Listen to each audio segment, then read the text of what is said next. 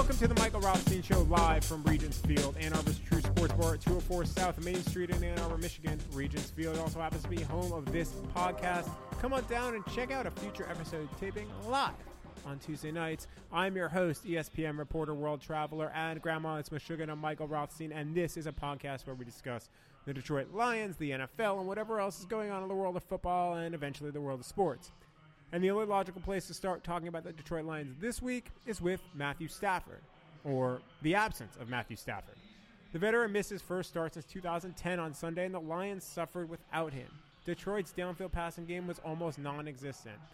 Jeff Driscoll played okay in relief of Stafford after finding out that morning that he'd start, but he just didn't throw the ball down the field. Driscoll averaged 5.8 yards per attempt, and really attempted almost as many passes at the line of scrimmage or behind it as Stafford had in the last 3 games combined. It's a different offense and a different dynamic with Matthew Stafford out. And based on where the Lions are in this season and in the division, it doesn't bode well for the rest of 2019. Stafford is clearly injured, and back injuries are not to be trifled with. That is not clear how much, if at all, Stafford will practice this week. At least leads to some questions about his availability for Dallas on Sunday and beyond. And that's another thing, too. At what point do the Lions consider resting Stafford until he's all the way healed instead of letting him play when he's maybe not 100%? He's always going to want to play. Heck, he was considering dressing even though he knew he wouldn't start just in case he was needed in an emergency to hand off or hold or really whatever. He was talking about that on Monday. But the question for the Lions now when it comes to Stafford are short-term gains. And realistically, Detroit would need to win out or at least get a little bit of help at this point to have any shot at the playoffs and the long-term future of their franchise quarterback who they paid so much money to. Stafford has proven this season that he's one of the better quarterbacks in the NFL, and he fits well in Darrell Bevell's offense. He's proven he's worth the money that the Lions are paying him. He has a pair of receivers he's comfortable with in Marvin Jones and Kenny Golladay, and they're both under contract for 2020. So you know Stafford is part of your future, and you know that this offense, how it's constructed right now in the passing game, is something you can really build on because Golladay, Jones, Stafford, they're all veterans and they've proven what they can do. At this point, the future might be more important than the present, with the playoffs less than a fleeting possibility, and if they were to lose to Dallas on Sunday, very, very, very, very remote. Maybe Stafford's back gets better. Maybe he, Matt Patricia, and the doctors can manage his pain and he's able to go back out on the field sooner than later. But it's something to consider as the season goes along, especially if Detroit loses 4 of their last 5 going into after losing to Chicago, continues on its current trend. And there is one other thing to consider here too. If the Lions were to save Stafford for the future, the other benefit is it can give Detroit coaches time to see if Driscoll or David Blau might be the long-term backup option for Stafford. After back injuries of the past 2 seasons, it's all the more clear Detroit needs to have a serviceable plan to back up Matthew Stafford. If they do decide to sit Stafford, and they've given no indication at this point that they will, this could be an opportunity in extended action to find out if they have one in Driscoll or Blau. The Lions are clearly a better team with Matthew Stafford. If he's truly able to get to the point where he's healthy, then he should continue a season where he's playing at a top 10 quarterback level. But the health, if it's a question, might be worth erring on the side of caution. With that, the sit-up straight star of the week is Trey Flowers. The Lions signed him a big deal this offseason, and while it took a little bit, he's starting to come on the past few weeks. He had 7 tackles and a sack on Sunday against Chicago and might have been the Lions' best defender. For that reason, and since the Lions didn't have a ton of standout performances, he's this week's sit-up straight star of the week. And the slouch of the week is the Lions' run game. It's getting difficult at this point, but Detroit's run game has been in tatters the past few weeks. Kerryon Johnson's out. Ty Johnson's in concussion protocol. And Detroit wasn't producing on the ground even when Ty Johnson was in the game. And this was a game where the Lions needed it since Stafford missed his first start since 2010. His replacement, Jeff Driscoll, led all Detroit rushers with 37 yards, and that's just not good enough. Paul Perkins averaged 1.3 yards a carry. J.D. McKissick, who's more of a receiver anyway, averaged 3.6. If the Lions are going to have to play without Stafford for any length of time, they need more from their run game. Otherwise, this could be a long last month and a half of the season. We'll be back with our guests tonight, Lions offensive lineman Tyrell Crosby and ESPN Cowboys reporter Todd right after this break. My first guest tonight plays offensive tackle for the Detroit Lions. He's had a love affair with Chipotle for a while now, and depending on what happens with Rick Wagner, he could make his third career start Sunday against Dallas. Welcome, Tyrell Crosby, to the Michael Rothstein Show. Thanks for coming in on. It's not snowing now, but the roads still are pretty terrible. Yeah, thank you for having me, though. Yeah, no, thanks for coming down here. I know it took a little bit to get here. And let's start with last Sunday. Mm-hmm. Rick Wagner gets hurt. You get thrown in there very short notice. What's that like for a player? Because other positions rotate, right? Like wide receivers, running backs, other than quarterback, which we're going to get to, by the way. Like offensive linemen don't really rotate. So what's that like for you when all of a sudden you're like mid-drive, oh, I have to go in the game now? Really just got to trust yourself and know you're going in there for a reason. The coaches believe in you, and the rest of the O-line all believe in you, and just do your best to play confident each play. Is that something that, like, mentally, like, does it take a snap or two to get kind of into it a little bit? Or how does that – I'm just – because I've never played offensive line. I'm about half of your size, and I just don't know what that's like. So how do you approach that? I know, like you said, you have to kind of know people have confidence, but mentally – is it right away, or is it like that first, second snap, you're like, okay, like, got to learn my guy? It is different than actually starting in the game and then just rather than getting thrown in, but I kind of just jump like all in and just go after it. And it did help that a couple plays prior to that, they had me in at the extra lineman. Yeah. So I kind of was a little bit warmed up, so that helped. I would say, if you didn't have that, would that be a different thing, you think, or does that not really matter? I try not to make it matter and just try to take it all, like, I'll treat it as the same as if I was starting, just go do my thing. Obviously, Matthew Stafford didn't play. First time in a really long time, since 2010. What's that like for a team on a game day knowing that he's not going to be out there? Like, I talked to some of your teammates after the game about it, but I'm just curious from your perspective, what's that like knowing that? Personally, it's just trust the next man up, really. Driscoll had a great game in my opinion, and it was awesome to watch him step up and do what he did throughout that entire game. And then watch the team all not, like, skip a beat, and they just play like they usually play. But is it surprising, I guess, when you find that out at first? Like, when they come to you Saturday night, Sunday morning, and say, hey, Matthew Stafford's not playing today. Is it like a little, like, soft murmur, or is everybody like, what? Or is it just kind of accepted? Or especially in a physical game that we play, you kind of know at any moment anyone could be out of the game. Yeah. So having that happen, we all just looked at each other and just said, we really got to just trust who's ever going in, and that's what I feel like we did. And even though we lost, I felt like the team really rallied behind Driscoll, and it was awesome to see. What's it like going through a season like this? I mean, you guys have lost 4 or 5 now, and we're not going to harp too much on football because that's generally not what I talk about in this podcast, but I'm just curious, when you lose 4 or 5, like, how do you deal with that mentally? And what's that like? Because for you, I mean, did you lose – how many games did you lose in college? What, 10? If that, 11? Yeah. You've lost more than that in the pros. It's tough, and losing's never fun, especially when you're at this level. Everyone's competitive. Everyone wants to win. So you really just got to look in the mirror and see what you can do better. Whether that's give a better look on the scout offense throughout the week. Just try to do better on one play in the game. Just kind of whatever. You got to really look in the mirror and see what you can do to not lose. So, stepping away from football a bit, you were born in Utah, but you grew up in Las Vegas, or just outside Las Vegas. People from the Midwest see Vegas, they see Vegas, like, you know, Wayne Newton, like, you know, Britney Spears residency, slot machines, The Hangover, all that, right? Yeah. What's real Vegas like to grow up in? Because I would think that it would be like, you know, you'd be learning blackjack at age like 4. Yeah, I mean, you have the Strip, but there's so much more to it. Even then, Las Vegas is such a small community. There's so many different people that I know, like, outside who I didn't grow up with or anything, like from college and stuff, saying, oh, yeah, I went to Vegas, and such and such said, oh, I know someone who went to Oregon. Their name was Tyrell. And they instantly connect and realize they have a mutual friend with me. But also there's you have a bunch of hiking areas. You have Red Rock. You have Lake Mead, which people are always surprised there's a lake in Nevada, that area. And there's just so much outdoor stuff to do, and that's something I really like to do. Other than the Strip, what else is there, though, and all that. Were you always an outdoors guy growing up? Or? Yeah, even when I was back in Utah, when I was young, I always loved to be outside, doing anything outside.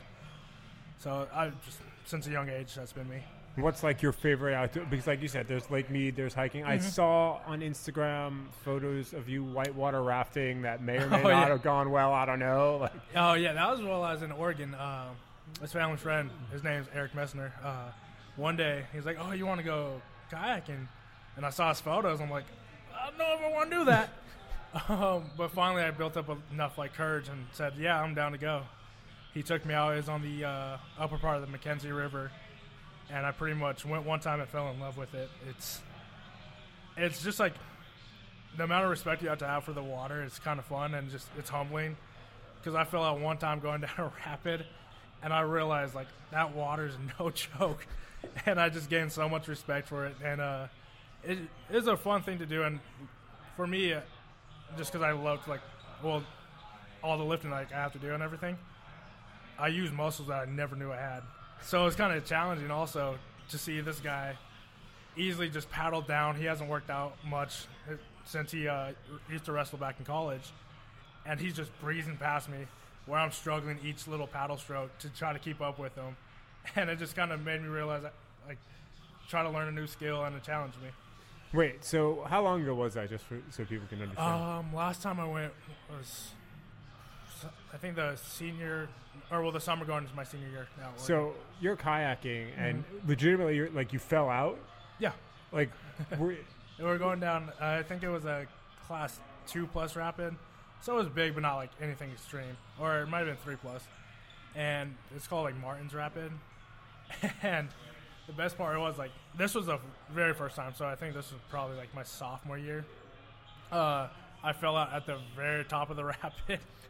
And I just right as I fell out, I remembered Eric told me, hold on to either your raft or your paddle, mainly just so it's easier to get one thing than both of them.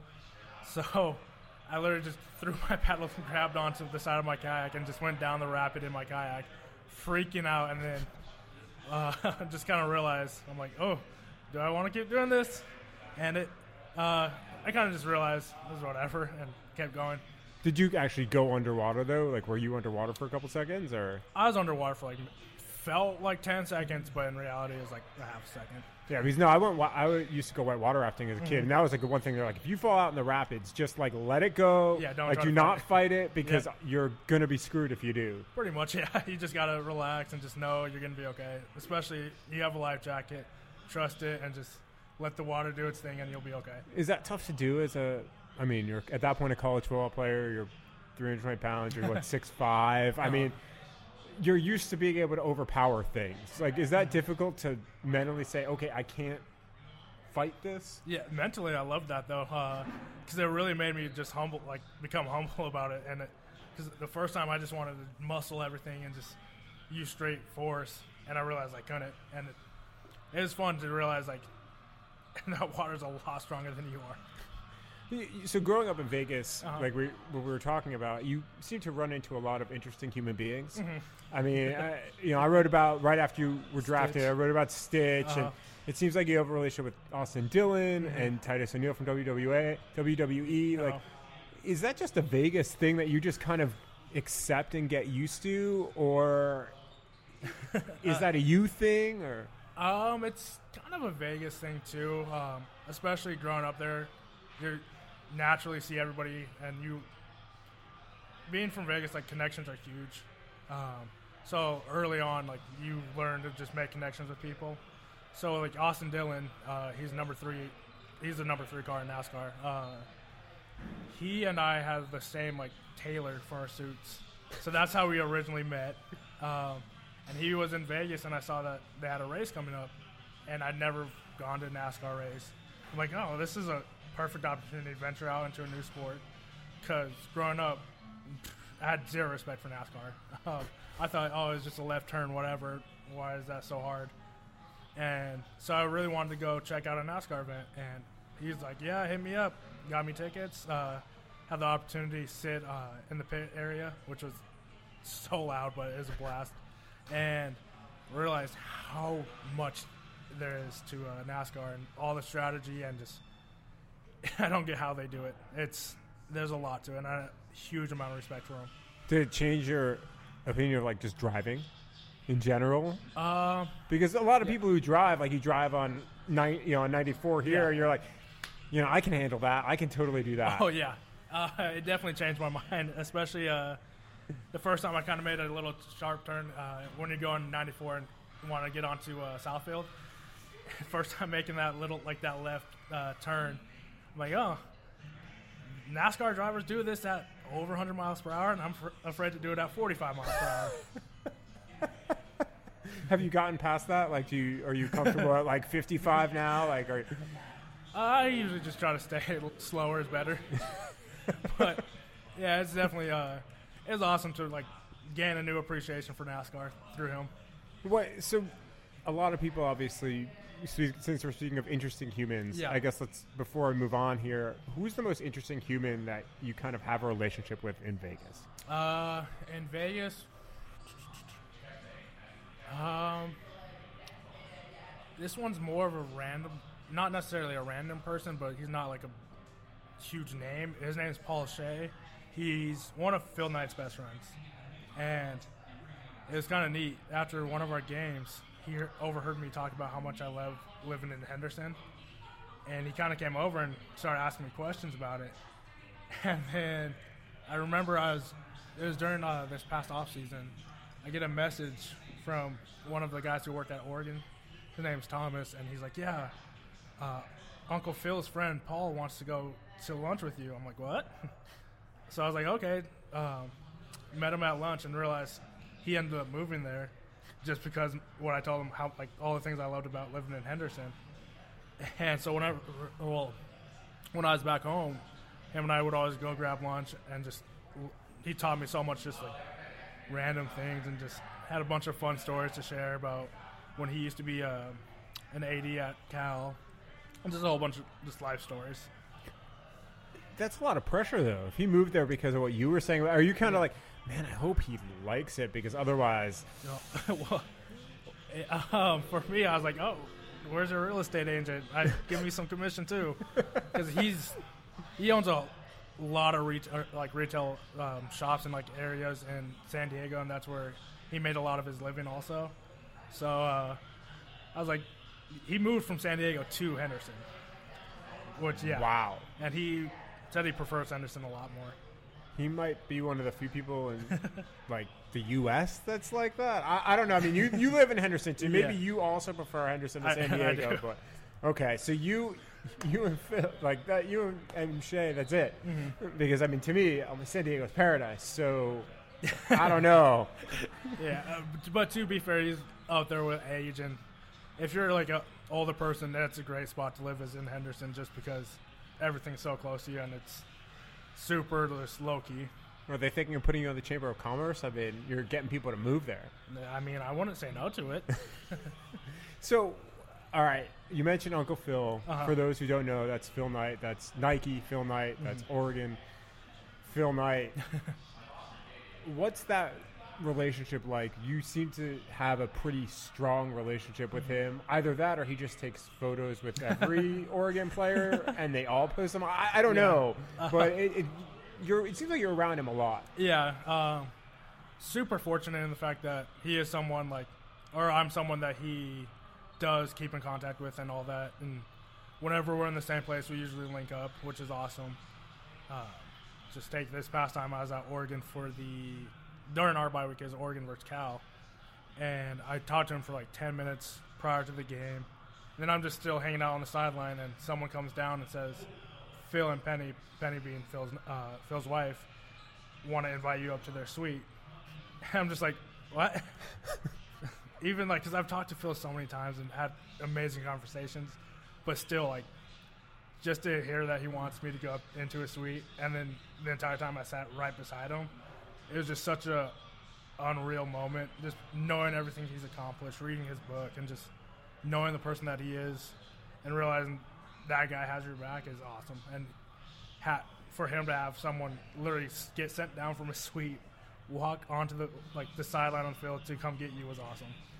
Were you taken aback at that? Were you nervous? I mean, like you said, Yeah. you know him, but are you just like there's a difference between just seeing a guy and talking to him for a minute and being like, I'm gonna go hang in his suite and sit next to him for a quarter, a half, however long it was. Yeah, it was, I was definitely taken aback from it, and it was just a cool moment, and just realizing that you do mean more than you think to him was awesome. Did you say that to him? How do you express that to him? Like, you send him a thank you card? Like, I did send a thank you card, not to him, to the guy who went down to grab me. His name's HJ, and he's I don't know his exact position for U of O. I think he's like the assistant athletic director or something like that in the athletic department. And he's always been like someone who has done a good job of just trying to teach me life skills, and it's kind of hard to describe. He's like a really good role model to me. Thank you. The thank you, by the way, Tyrell got a burger that just arrived, so hopefully he won't chew while he's talking. We'll see how that goes. So doing some of my research here, were you in Sigma Chi at Oregon? No. No? Okay. You just – because there was an Instagram post about it. Were you in Greek life at Oregon then or no? Okay. I don't remember. I know like one of my best friends, her name's Haley Geller. She was in Delta Gamma. And so we'd always like joke around I'd always joke around every time I walked past her sorority, do like their like little anchor down thing. And I'd always just like send her a picture, but that's pretty much the extent. Okay, so that was just a random thing that you probably posted in college. Okay. If you can't tell, like, you post a lot on Instagram, by the way, and on Twitter. I've noticed. When is that? Is that something that you've always done? Is like social media like an actual thing for you? Because some players really don't want anything to do with it, especially once they get to the pros. You seem to have embraced it maybe more than most. Yeah. It's just a fun way to reach out to people and also just kind of show who you are. So there's a lot of people that are so just not true to themselves on social media. And so most of my posts, unless they're kind of like ads, are really like who I am. And it's just a fun way to express that. Is that something that's important to you to kind of, like you said, because most people aren't true to themselves. There's always the Instagram influencers and the Instagram, the joke of like there's Instagram and then there's reality. Like, are you trying to send a message there? Are you trying to show something or? Not really. It's just more fun to just, if I want to post something, I'm just going to go post it and not really think about it. And that's kind of just who I am, I feel like. What's the most interesting post, or what's like the post that you've heard the most about? I probably would say one of the most recent ones when I dressed up as Medea for Halloween.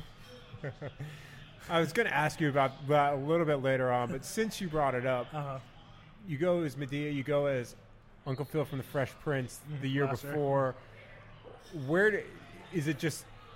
Is someone giving you costume ideas, or are you just kind of looking in the mirror and saying, okay, I can maybe kind of look like this person, so I'm going to go with it, and it's easy? Like, where does that – walk me through your Halloween costume process. Well, with both of them, people are just jokingly like calling me Uncle Phil. I've been called Medea. I'm like, I don't care. I'm going to embrace it and make a costume out of it. Take like the Medea outfit, for example. One of my really good friends, he was our D-end at Oregon. Now he's a D-end at Dallas, Jalen Jelks. He would always call me Medea. I'm like, oh, this is a perfect time to at least dress up as Medea. So that's where I got that one from. And then Uncle Phil, I can't remember who first called me that, but I'm like, you know what? I'm going to just embrace it and make a costume out of it. Is that going to be weird? I mean, like you said, your guy was the defensive end in Oregon, defensive end in Dallas now. There's a chance you're going to be lined up right opposite him here on Sunday. Is that strange when you have a relationship with a guy that you're lined up right across from? Well, with him, he's, I believe, on injury reserve right now. Oh. But, yeah. But, you brought it up randomly, so I just didn't have that in my notes, But it's always fun to kind of, if you're like going against someone you know, even back in college, if I knew the DN or something like that, it's always fun just because like this is your one time you can actually go hit them and not feel like a jerk. Is there a guy that you've really enjoyed hitting more than most? Not really. It's all the same. I mean, afterwards, like if it's one of my friends, we always like go give each other a hug and stuff, and just it's always like I don't know how to describe it. It's a fun thing though. So on your cleats last year, you wore Stomp Out Cancer. Yeah. Why does that cause? That cause seems to mean a lot to you. You've had multiple like not to again social media, but yeah. You've also talked a bit about cancer. Why is that? Why does cancer mean a lot, or obviously cancer prevention mean a lot to you? So with the Stomp Out Cancer, it was my like in between like sophomore season and junior season. University of Oregon, Nike, and then Dornbecker Children's Hospital. They usually do Nike and Dornbecker usually do a collab called like the Dornbecker Collection, and Oregon wanted to get involved and make a whole uniform about it, and then all the proceeds from that all the profit are going to go to Dornbecker's. And I got partnered up with this girl named Sophia, and she was I think 7 or 8 at the time. She was playing soccer, fell off the soccer ball, hit her head, got a concussion, and they went to go get an MRI on her head. And while they were doing that, they realized there was a tumor in her brain.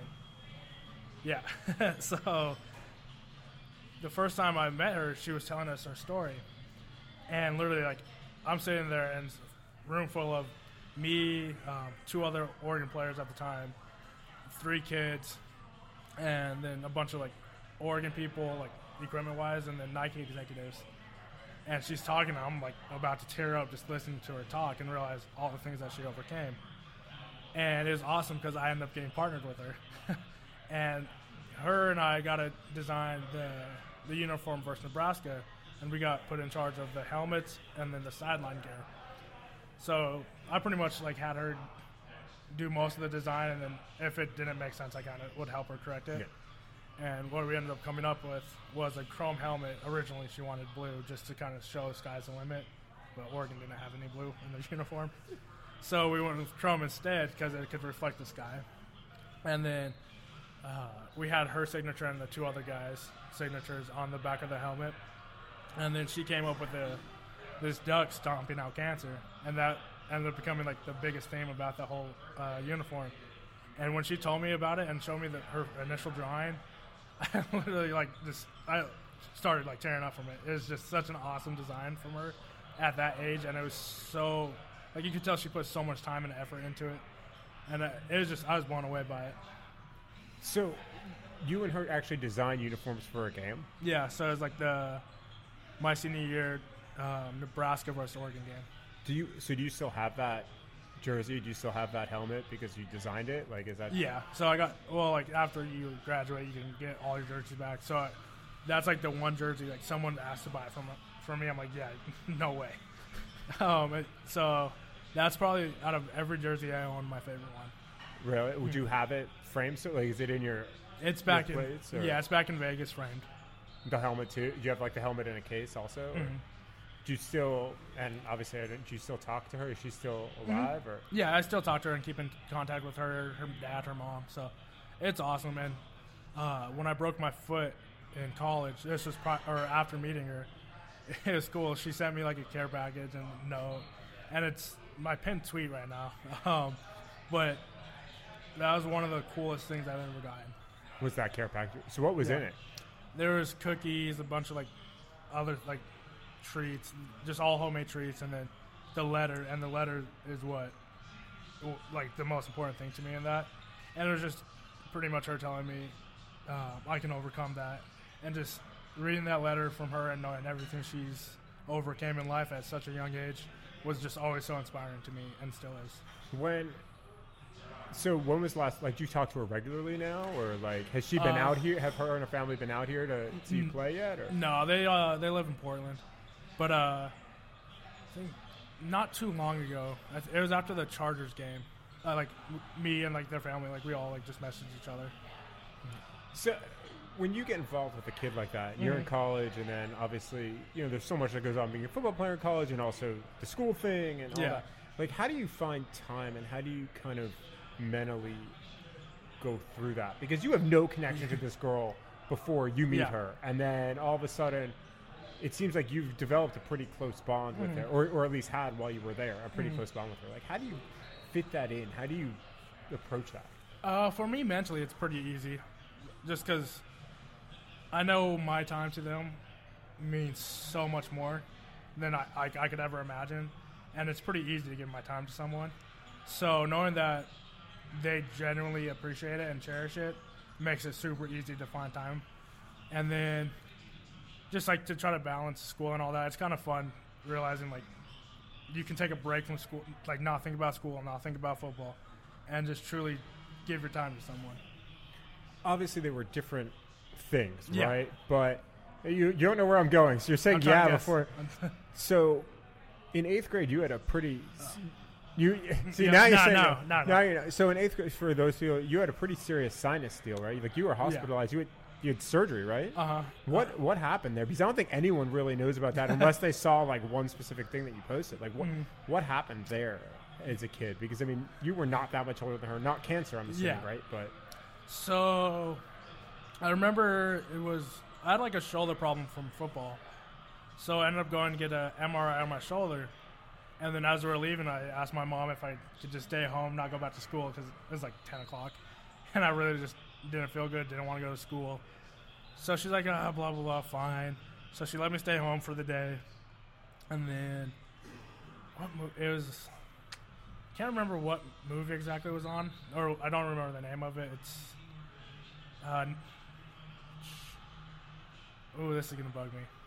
It's like it's a Nicolas Cage movie when he's a prisoner and then they steal the plane. Con Air. Yes, thank you. So yeah, Con Air was on, and I remember falling asleep, and then waking up and just like completely just sweaty, overheating, freaking out. And I couldn't open either of my eyes. And then I think I kind of had a panic attack and, like, passed out. Because then I remember waking back up, and I can remember it, like, I partially was able to open my eyes, realize there was a scene at Con Air when they crashed it and they're in Las Vegas. And all of a sudden I see my sister walk down, and she's, like, looks at me kind of weird and just freaks out. And then she, like, said something I can't remember. And I remember getting up, going to the bathroom, realizing both my eyes are pretty much swollen shut. Then go see my mom, and she thought maybe I had an allergic reaction, gave me some Benadryl, slept the rest of the night, and went to the doctors the next day. Then doctor thought he knew what it was, didn't. And it was like, I think I took 4 or 5 different trips to him, trying to diagnose me and what I had. And eventually he told me just to go see a specialist. And the same day he like told me to go see a specialist was the day he said I should be back to normal and be in school. And I saw the specialist, and I remember being in kind of like the, like kind of not waiting room, like the actual office, and he just had the lights off, and I could overhear him talking to my mom in the other room. And he said, oh yeah, he has Pott's Puffy tumor. And 8th grade, I heard tumor, I immediately think cancer, so I'm freaking out. But then like right after he kind of described it more and realized it's just what they call it. And I had a abscess of my frontal sinuses, and then I had like a polyp in my frontal sinuses. So went to the hospital, was in the hospital for a week, and they did surgery, and then I ended up being out of school for a month. And that was kind of a weird time because it's 8th grade. Towards the end of September, so I remember like Halo ODST came out on the day I went to the hospital. The things you remember, right? Yeah. And so it was like September 20th, I think, about that time. And it was weird because at the time, some kids had phones, but not many. And I mean, I had a twin sister in school, and she kind of knew what was wrong with me, but not fully. So when I actually went back to school a little bit, like a month after that whole incident, it was so weird for me to readjust and seeing people I haven't seen in a month, even though some kids are used to it during summer break, but it wasn't summer break. So a lot of kids thought like I died or something. And it was a huge, huge adjustment for me to get back to school and trying to learn a bunch of different things. So that was during football season too, right? 8th grade. Yeah, in Vegas during that time. There might be football during that time, but like I wasn't in football during. Oh, you weren't? Usually okay. I did like spring ball, spring football. In that so time. how long did it take you to recover from that? Completely. It took a good amount of time, especially dealing with like the sinus headaches that followed. Doing my like checkups with the doctors. My least favorite thing was they would have to put an endoscope into my sinuses, and I have small sinuses, so I could feel the tube literally just like crawling into my sinuses, and like every little inch or like any movement I could feel perfectly, and I hated it so much. Man, that sounds just awful. Like, are you fine now? I'm assuming, like, or do you still have to like get checkups every once in a while on your head, or? Right now, yeah, I'm completely fine and have been pretty much for a while, like since probably like 10th grade. Afterwards was the worst thing was like just the sinus headaches, and that's pretty much it. Do you still get sinus headaches, or? Like especially right now, like if the weather is messed up, or? Not so much anymore. Yeah, like I used to mainly in high school, but since then I've been fine. So moving to something much lighter. Mm-hmm. You take a dance class in college? Yes. So had you had dance experience before, or was this? No. I needed a art class, or like an art credit, and I was already in a art class during that same time. So my advisor was like, "Yeah, just take dance." I'm like, "Okay." I'm assuming he's gonna have other guys I know in that class with me, like other football players. I was the only one, and I was one of 3 guys, and I have no rhythm. So it was a long course for me, but it was fun, and just realizing how exhausting dancing can be was awesome. I always like to see things from a different perspective and realize if you're a dancer, they deserve to be respected just as much as a football player. Even though it doesn't look that hard, I realize it is that hard, and it is exhausting. So, like, was this ballroom dance? Was this, like, modern dance? What type of dance class was this? It was a little bit of everything, because I remember we learned, like, African dance. We learned, like, our African dances. We learned ballerina stuff.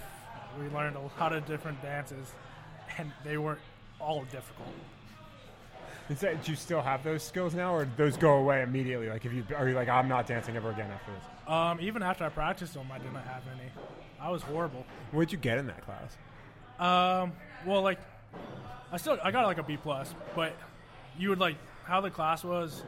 I think it was 3 days, or no, 2 days you were dancing, and then 1 day, because there's a 3 day, you had it 3 times a week.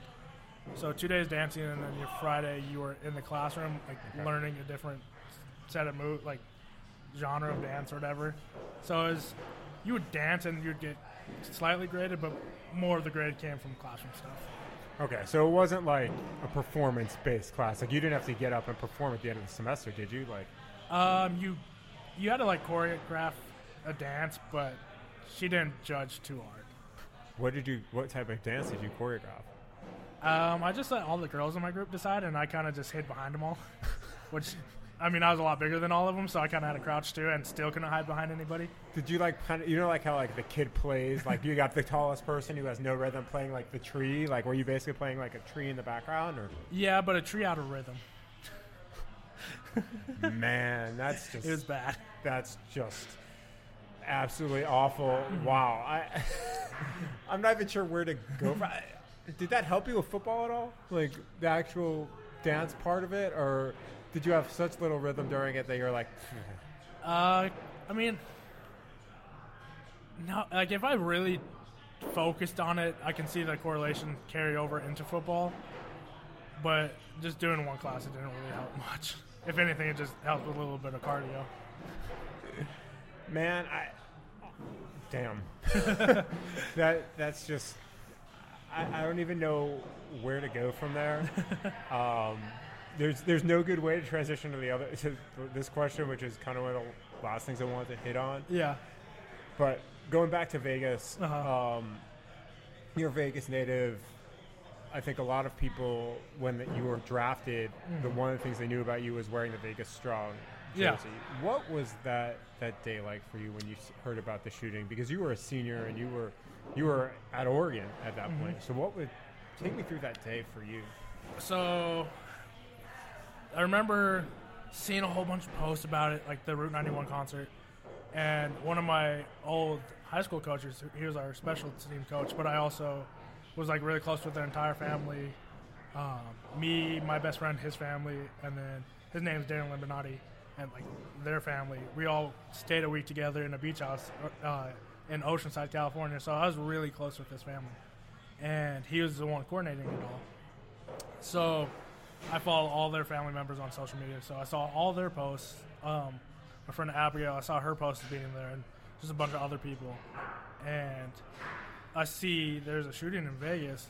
I'm like, oh, okay, North Las Vegas, there's not the best part of town. That's what they're referring to. And then I get a message from my friend Alec and saying, no, it's like way worse than that. I'm like, what? Look on Twitter, like start refreshing as much as I can. And then I start seeing like, oh, this is at the concert. And I'm like, maybe it was just like a little thing that happened outside, argument, that's all. And then I realized it's a lot bigger than that.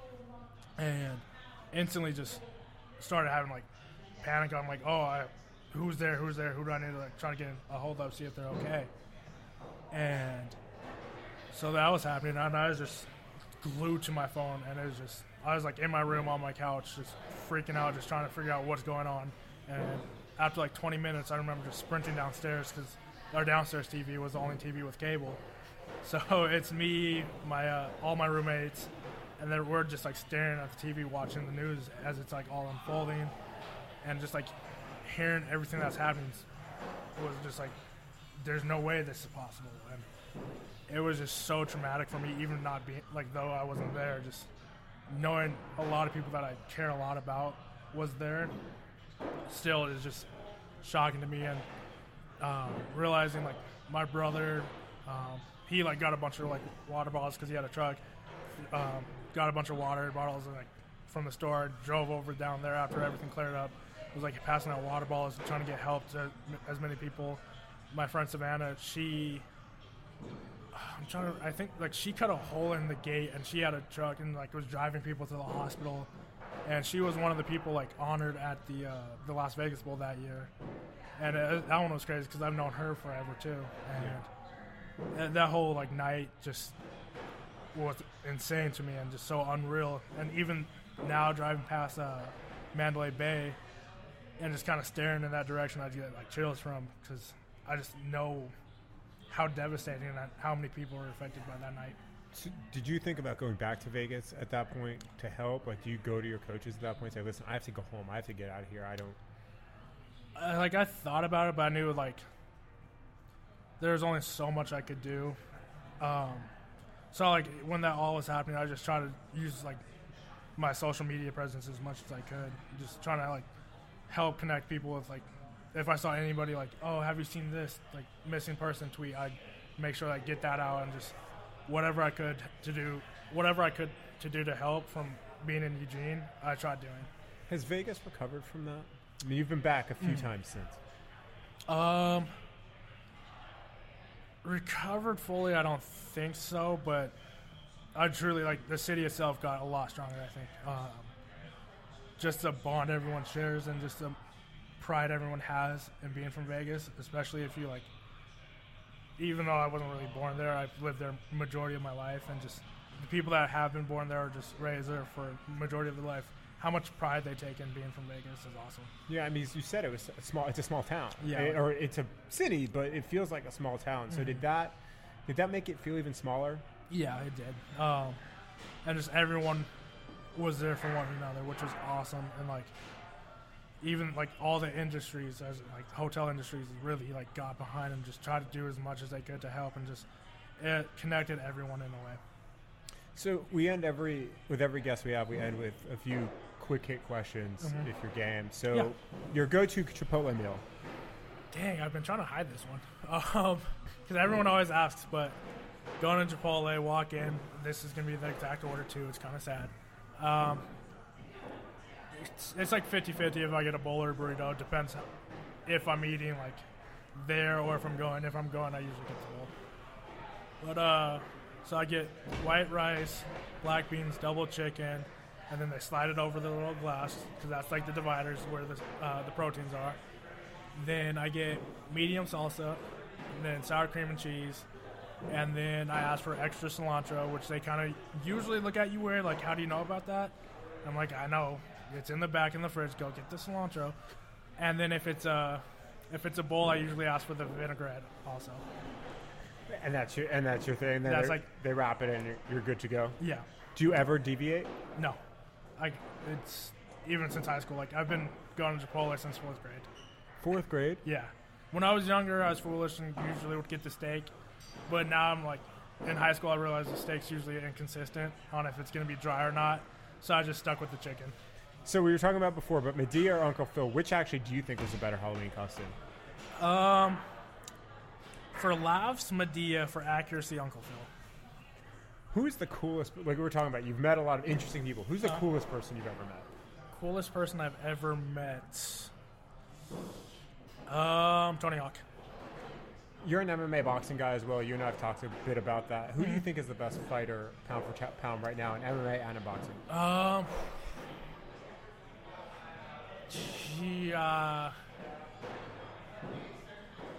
don't know really for either. Boxing, I mean, Floyd's retired, but overall I think Floyd's one of the best. Even though he's really arrogant, the man's record speaks for itself.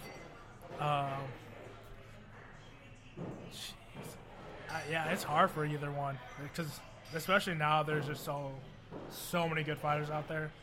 Like I prefer like the old, like the mid 2000s MMA, like UFC with like Lyoto Machida and all them, and like that was like my favorite time at UFC was during that era with like Rampage Jackson and Randy Couture.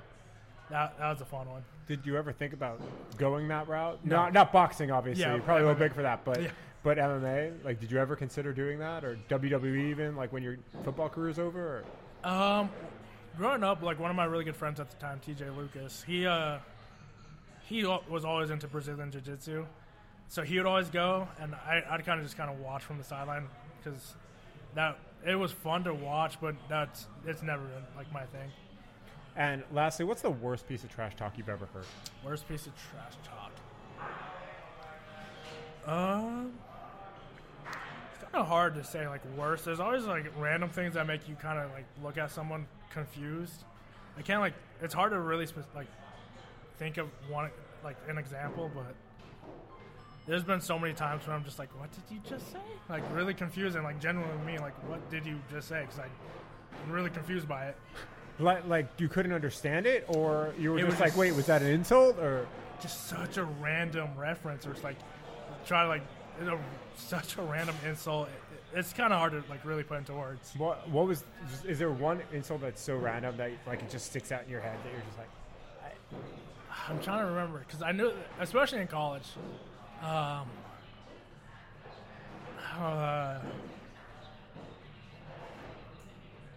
I can't think of one like off the top of my head. Is there one piece of trash talk that you're like, damn, that was really good? Yeah. So during this most previous camp, it was pretty funny. When we had our joint practice, someone said I had no butt, and I kind of just laughed. I'm like, yeah, you're not wrong. Who said that to you? I don't know, like, because there's like as we're walking by, and there's like I can't remember who said it, but in my head I'm like, he's not wrong at all. I don't. But it just made me laugh so hard because I'm like, finally someone said something. So, was that a self-conscious thing for a while? No, it was just more so something funny. Like I always get called like, I have a whole bunch of friends that say like, oh, you have such a diaper booty in your football pants. I'm like, I've embraced it. I'm like, yeah, no, you're not wrong. I mean, was that, wait, which joint practice was it? Was it Houston or was it Patriots? It was the Patriots. Yeah, and I just laughed so hard. I'm like, because like usually I've heard most things before, and I'm like, when someone's like clever and says something, I usually like I'll give them the props, even if it's insulting to me. I'm like, whatever, that was clever. I haven't heard that. And like, there's people that say it, but I haven't ever heard another team say it. So it was funny to me. Hey, Tyrell, thank you so much for coming on. Thank you for appreciate it. Hopefully it wasn't too painful for you. No. And I'll see you this week. I appreciate you.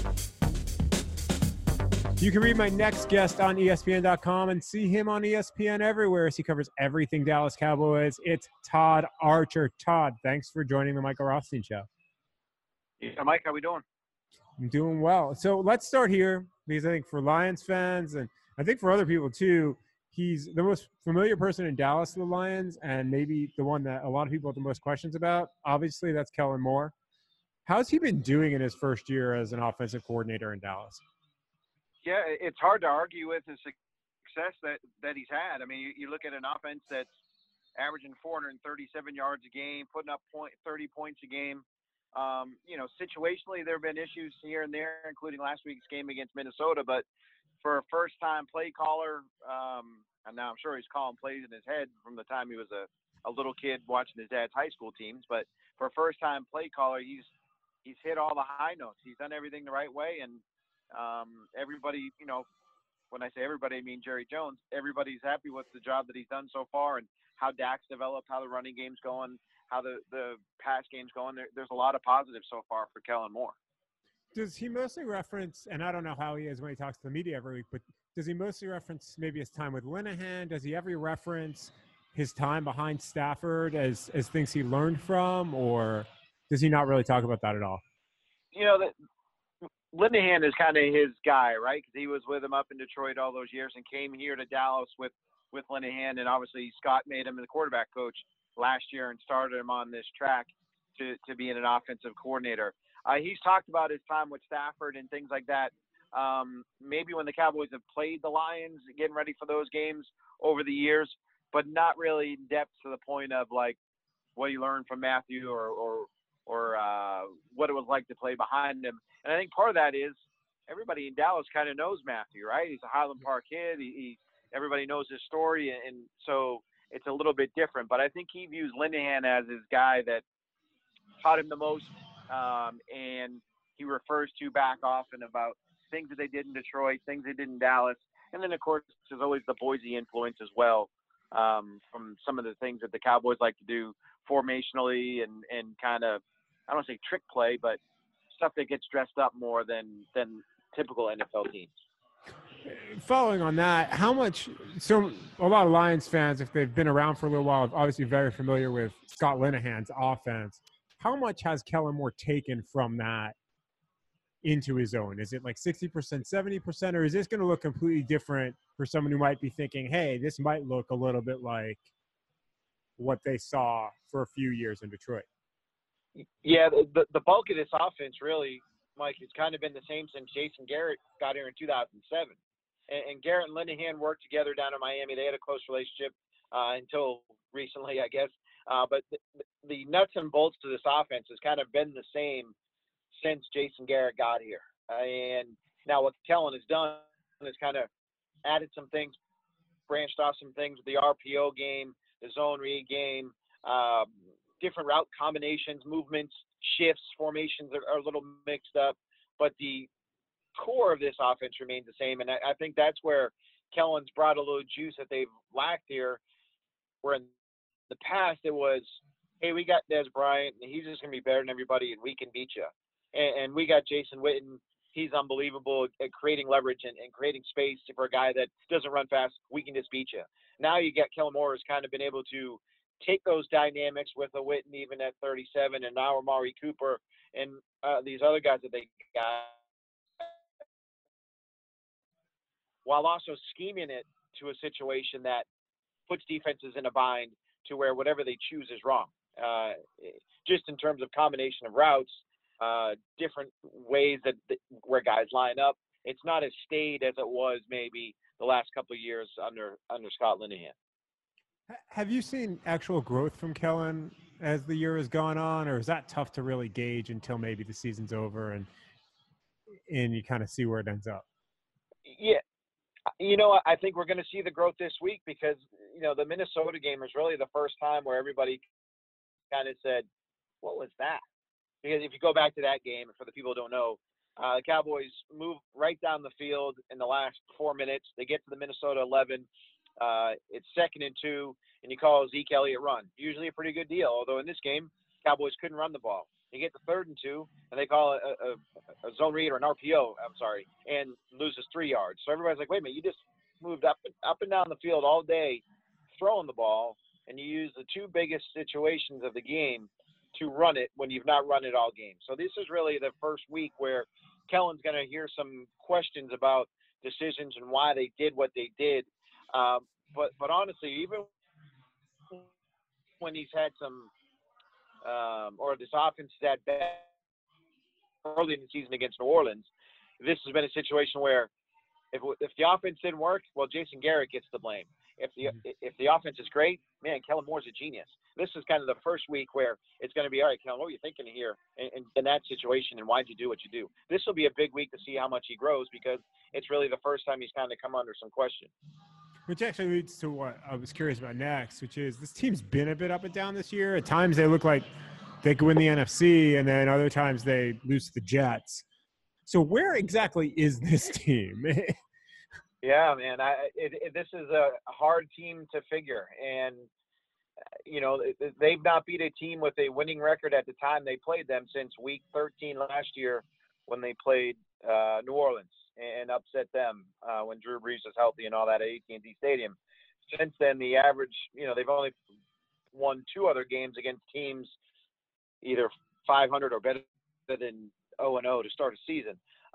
So what they are is what they are. They're trending towards 8-8 right now because they can beat the teams that they're supposed to beat, and they lose to the teams that they could beat but would be generally considered even game. Green Bay, New Orleans, and Minnesota last week.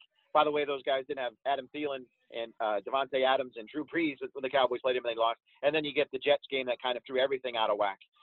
So I don't know what team to expect Sunday up in Detroit as to who shows up. I just know they'll move the ball well, they'll score some points, and then defensively, obviously they'll be helped out greatly if Stafford's not playing.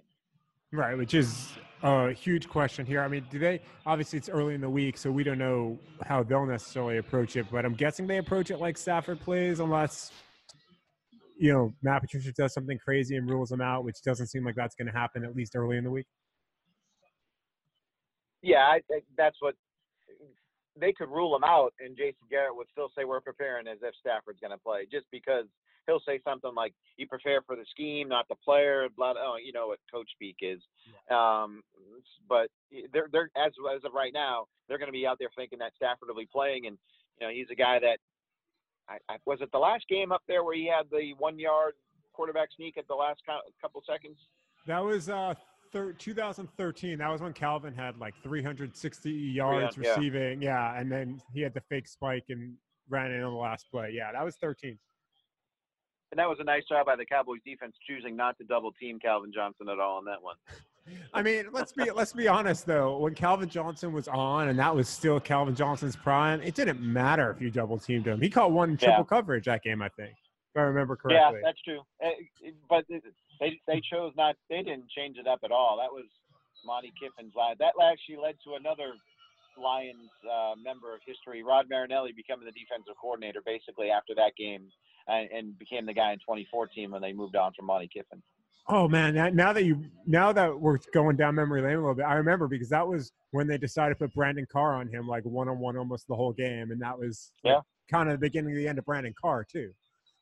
And what's funny is Brandon Carr started every game until this year in Baltimore. He's never missed a game, and he's a Michigan guy, right? He's a Flint guy. Yeah. Brandon Carr is a guy around here where people say that he's why the Cowboys don't sign big-time free agents anymore, because he got paid $50 million and he had 7 interceptions over his 5 years that he was with the Cowboys. A good player that cashed in on a system at the right time, and one of the best guys that you could possibly want to cover from our perspective. Really good dude. Now, we've talked a little bit about Jason Garrett and all this, and it seems like every time I see you, because the Lions and Cowboys have played a bit over the years, at least in the last 7 years, there always seems to be a will they, won't they keep him conversation at the end of the year. You said they're trending towards 8-8. What does Jason Garrett actually need to do to kind of get to 2020? The easy answer is they have to get to the NFC title game because they've made it to the second round of the playoffs under him a couple times. So they have to do something they've not done yet for Jerry to keep him. And he doesn't have a contract after this year, so he's really coaching for his job. And he's on the line now these last 7 games for more than he's ever been on the line, let's say, because in 2014 he was in a similar spot, entering that season without a contract, 3 straight 8-8 years leading into that season. Well, the Cowboys went 12-4 that year and one of the better teams in the NFC. And I know people in Detroit still don't understand why Anthony Hitchens wasn't called for pass interference in that play, the same way Cowboys fans don't understand why Des Bryant's catch was ruled not a catch the following week in Green Bay. But this is it for Jason Garrett.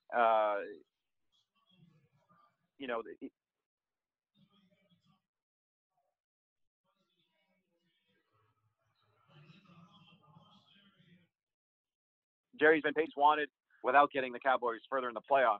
Certainly, if they miss the playoffs and don't win the division, absolutely he's not going to be back, and they'll be looking for another head coach after this year.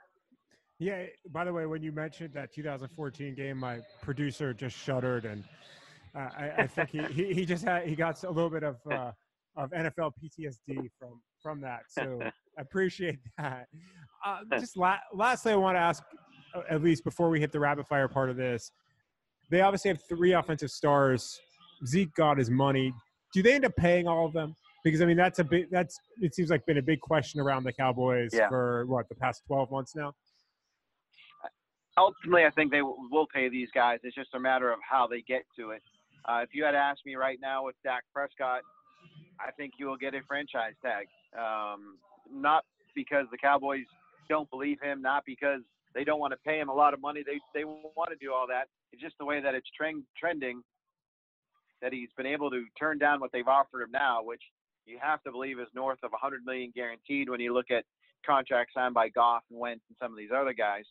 If he's turning that down now, what changes between now and next March where the Cowboys move appreciably to get the deal done? So I think there'll ultimately be a franchise tag there, and then maybe by June they were to get something done. And I think with Amari Cooper, I think they get something done with him and get it worked out.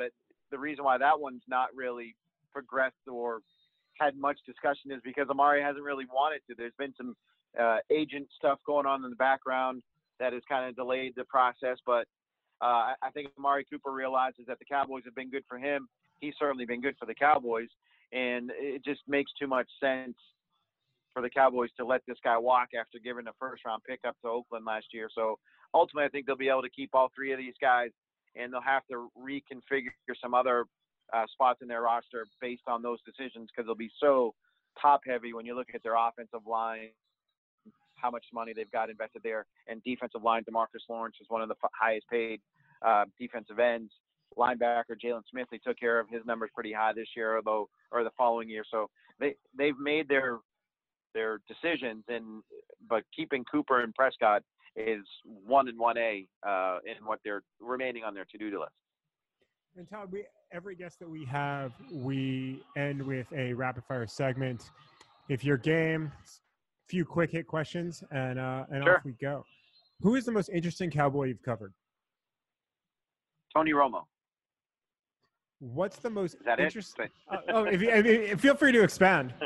Okay. Romo, just because of where he came from, the story, undrafted free agent, blossomed into one of the better quarterbacks in the NFL. Just everything about his story is probably the best part of the thing that I've been able to cover since covering the team. What's the most interesting season you've covered? And for those who don't know, you've been in Cincinnati, you've been in Miami, you've been in Dallas. What's the most interesting season throughout your entire career covering the league? I would probably go 2003, my first year on the Cowboys, because it was Bill Parcells' first year here as well. And I had been around Bill a little bit earlier in my career, but him taking a team that went 5-11 3 straight years, making them 10-6, and going to the playoffs that first year, the best coaching job I've seen of any team that I covered. So I would say Parcells in 2003, that season stands out more than anything else that I've covered. So when you started out in this profession, I think you started out in Concord, New Hampshire, correct? Concord, New Hampshire, yep.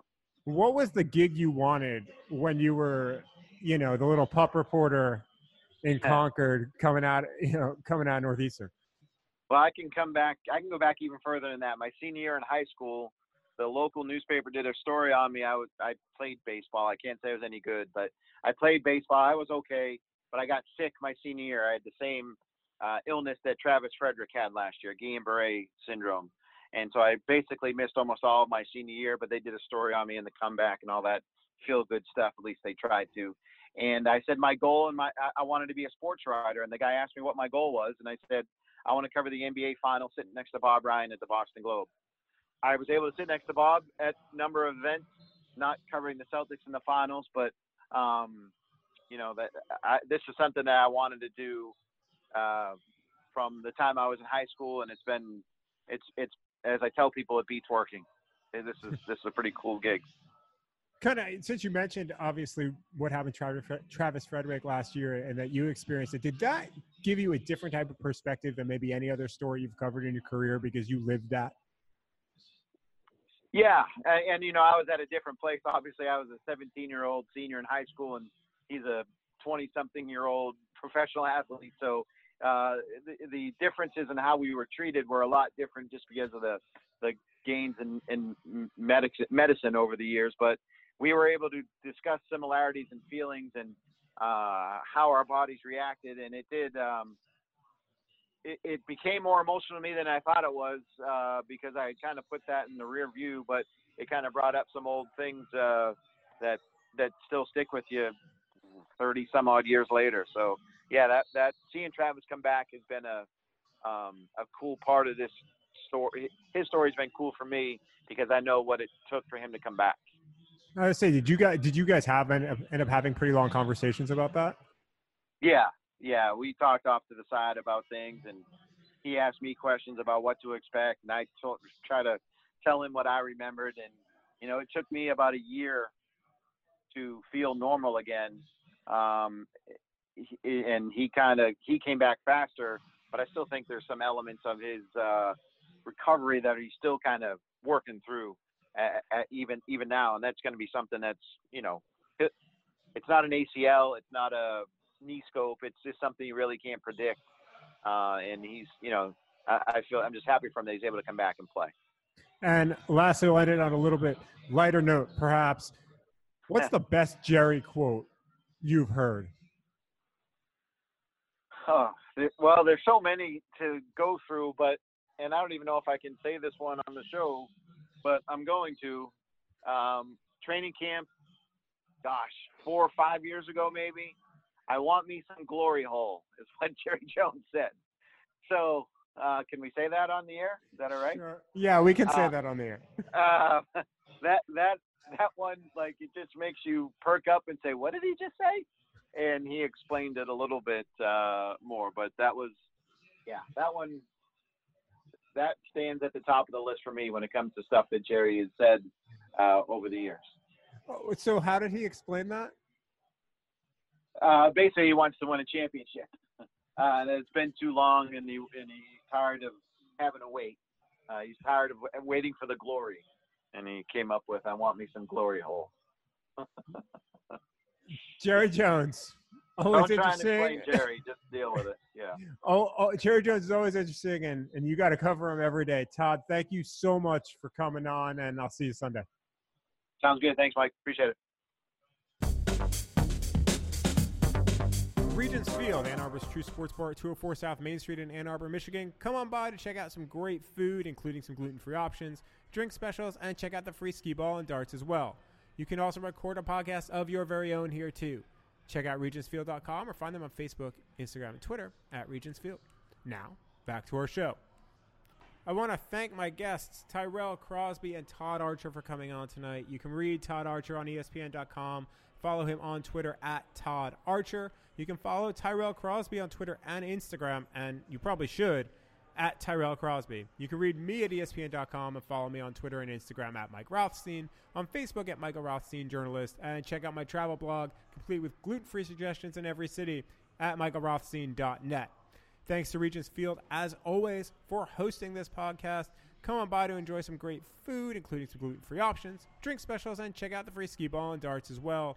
You can also record a podcast of your very own here, just like me. Check out regentsfield.com or find them on Facebook, Instagram, and Twitter at regentsfield. This has been episode 6. Thanks for listening. And since we've been around for almost 2 months now, let us know how we're doing. Rate, review, subscribe on iTunes, Spotify, Google Play, at least when you can rate, review, and subscribe in those places. Let us know what you'd like to hear about, who you'd like to hear from the world of sports, even if it's beyond the Detroit Lions, because this podcast will transition to more of a general sports podcast once the Lions season is over.